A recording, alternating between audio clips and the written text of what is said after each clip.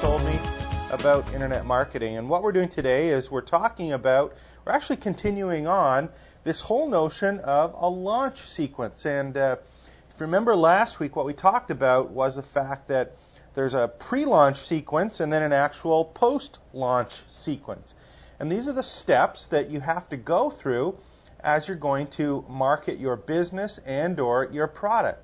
And what I asked you to do is write down some of the things that you do or don't do in the pre-launch and the post-launch. And before we actually get into the actual steps and some of the steps, and we'll dissect them and take a look at the different pieces, I want you to consider something. There's actually online pre-launch sequence and an offline pre-launch sequence. And really it has to do with all the different things that you can do in your business. And all of these are items or tactics that you can use to help make sure the launch is successful. So what I want to do is I want you to think about some of these and see if in fact you are doing any of them. And some of them might be, well, I already know that, or they might seem simple, but it's the sequence that you put them or the order that you put them in that can make them more successful than not. It's almost like you're baking a cake, for example, and you taste the cake and it goes, oh my God, it looks good, but it tastes awful. What's the problem?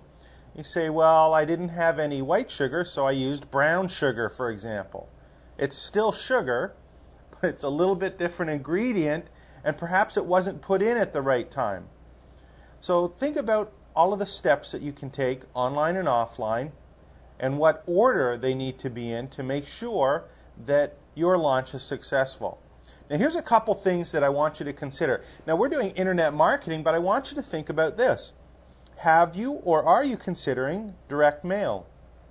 That's right, it's that thing with the address that you don't send to anymore. Postal mail, direct mail, postcards. Are you using or are you considering any direct mail pieces? You know, one of the things that still has high value, even for people who are internet information marketers, is a physical address.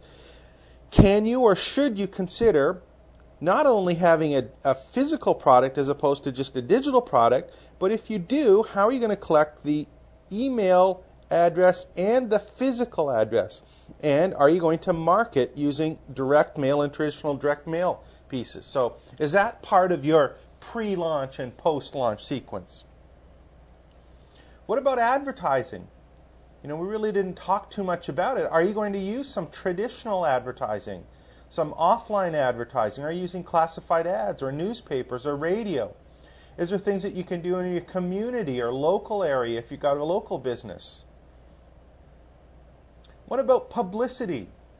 You know, there's a couple places that you can go and actually do press releases for free, and there's a whole science to press releases. There's actually a site called www.PRWeb where you can go and do free press releases. There's a product called Press Blaster that you can use.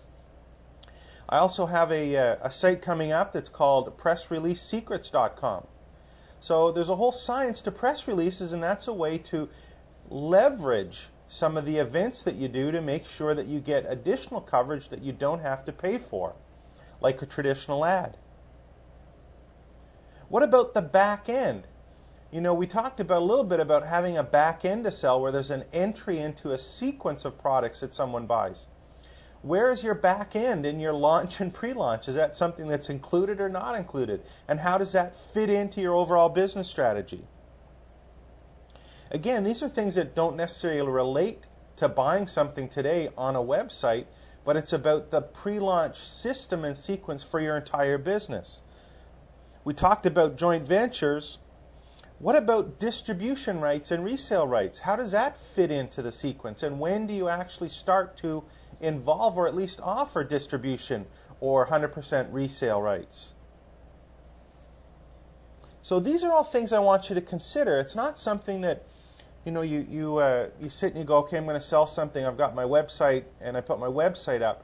You have to contain or package up all of these different pieces or streams of publicity or marketing and make sure that they're running in a manner that makes them complementary. And they have to be run at different times in a different sequence.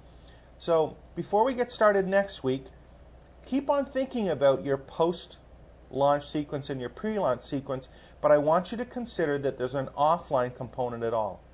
So think about press, think about resale rights, think about the back end, think about direct mail, and think about traditional advertising. And most importantly, think about PR. What's the hook or the story that you can use to leverage what it is that you have? Hope you enjoyed this little session. This is James Maduke speaking. We'll talk to you again next week, and hope you can use the 52 secrets my mom never told me about internet.